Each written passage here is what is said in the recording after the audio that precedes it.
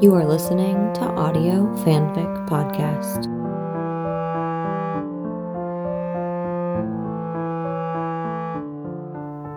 Isn't It Ironic by juliagulia6 on AO3.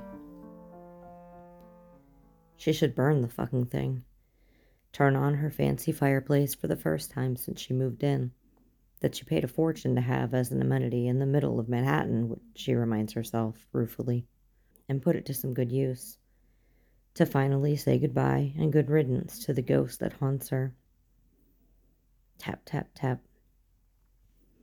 Olivia holds the offending object in one hand, tapping it on the countertop, while her other hand fists a healthy glass of expensive Cabernet.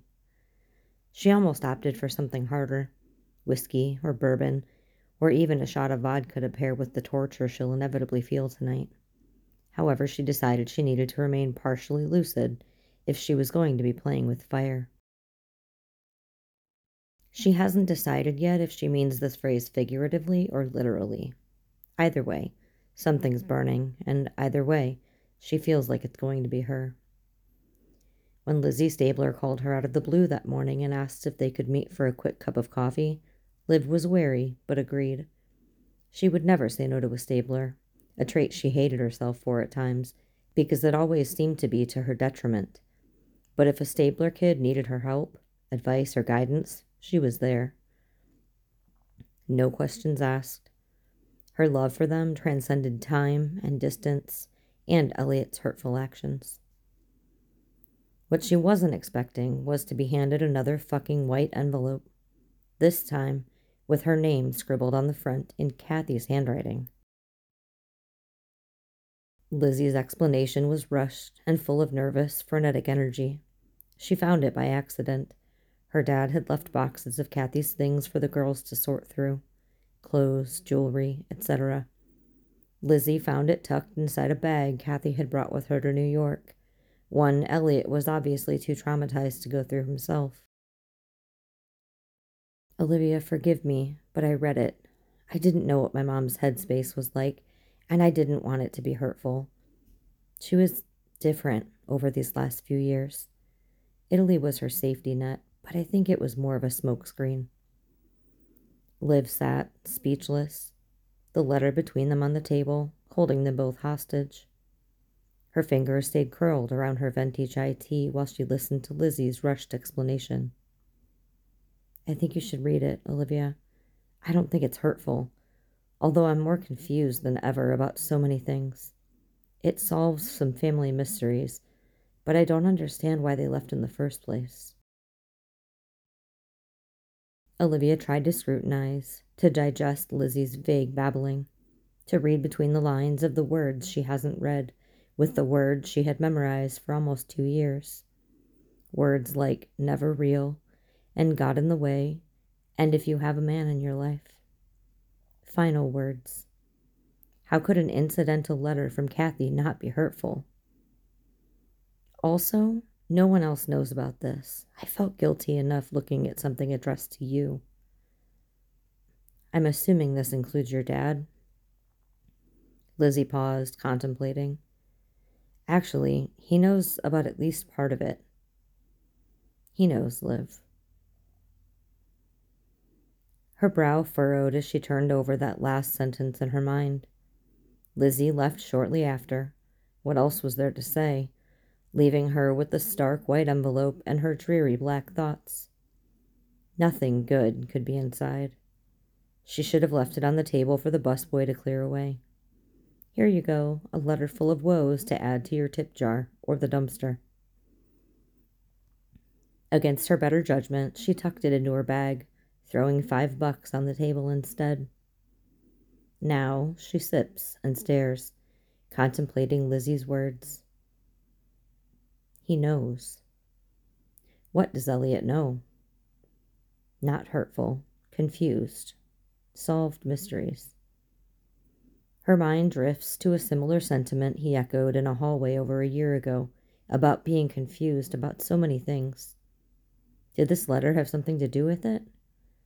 Fuck it. Might as well read it first. It will make the burn so much more satisfying. She opens the envelope and frowns. It's not ordinary paper, not loose leaf or stationery, or even a yellow sheet torn from a legal pad. Only 2 sheets folded crisply in a trifold, but they're thicker, official. She can see the typography through the copied pages, reminding her of something she might type up for work, something permanent and binding. She shakily undoes the careful creases, and a small handwritten note falls into her lap. She leaves it there, an afterthought, because what she's staring at cannot be real. Divorce papers adorned with their signatures and dated the week before her ceremony, the week before they came to New York, the week before Kathy died. Her hands tremble, and she doesn't realize she's been stunned into tears until one rolls off her cheek and drips onto the note in her lap, reminding her of its existence. Through blurred eyes, she reads Kathy's dainty penmanship. Olivia. Not even an ocean could drown his feelings for you, and not even St. Peter's Basilica could help him absolve his devastation over Jenna. Not even 10 years of silence could erase you. He's missed you so damn much. It's always been you. You're his salvation. I never should have dragged him away. I know he loves me the only way he knows how, but it's not enough for us anymore. I've made peace with it. We both deserve the chance to make choices for ourselves. He chooses you.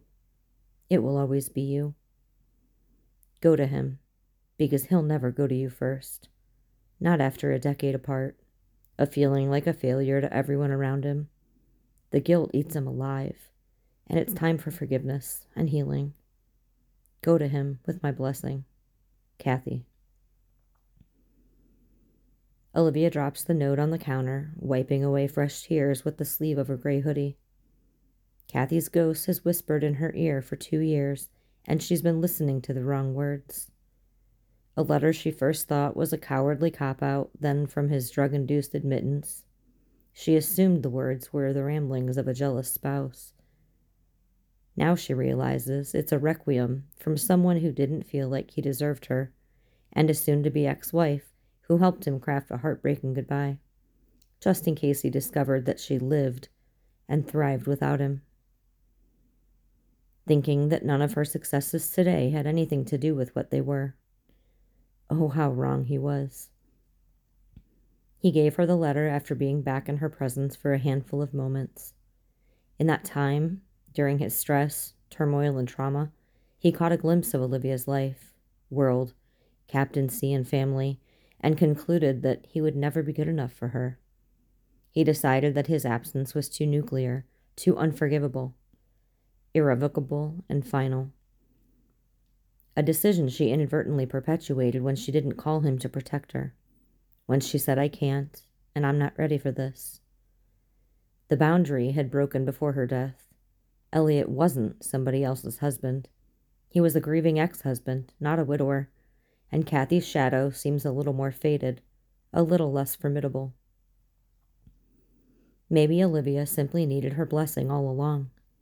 For the past 2 years, hell, 2 decades, she's lived with the guilt of being in love with a married man, of having an emotional affair that never disappeared, feelings rekindled the second she saw his eyes amid flashing lights and falling mist, etched with concern and fear and apology. And love, so much love. Kathy knew all along and was granting Olivia permission and peace. Wasn't that fucking ironic? Badass Benson, haunted by a ghost, afraid of who she was without Elliot and who she would be with him, wondering why, in the last 2 years, Elliot has yet to break the secret to her. Why Mr. What if things work out left this giant detail out of his return to her life. It hits her, then, that last sentence scribbled in his unmistakable print, the line that had woven itself through the parts of her that were tattered and threadbare. A parallel universe had nothing to do with being married and forbidden, and everything to do with the consequences of his actions. It would always be them in that other universe, free from remorse and regret, free from stolen time and missed chances and tears and loneliness. happy. She grabs her keys and hurries out the door. To confront, to listen, to forgive, to hope, to love. The fancy fireplace will have to wait.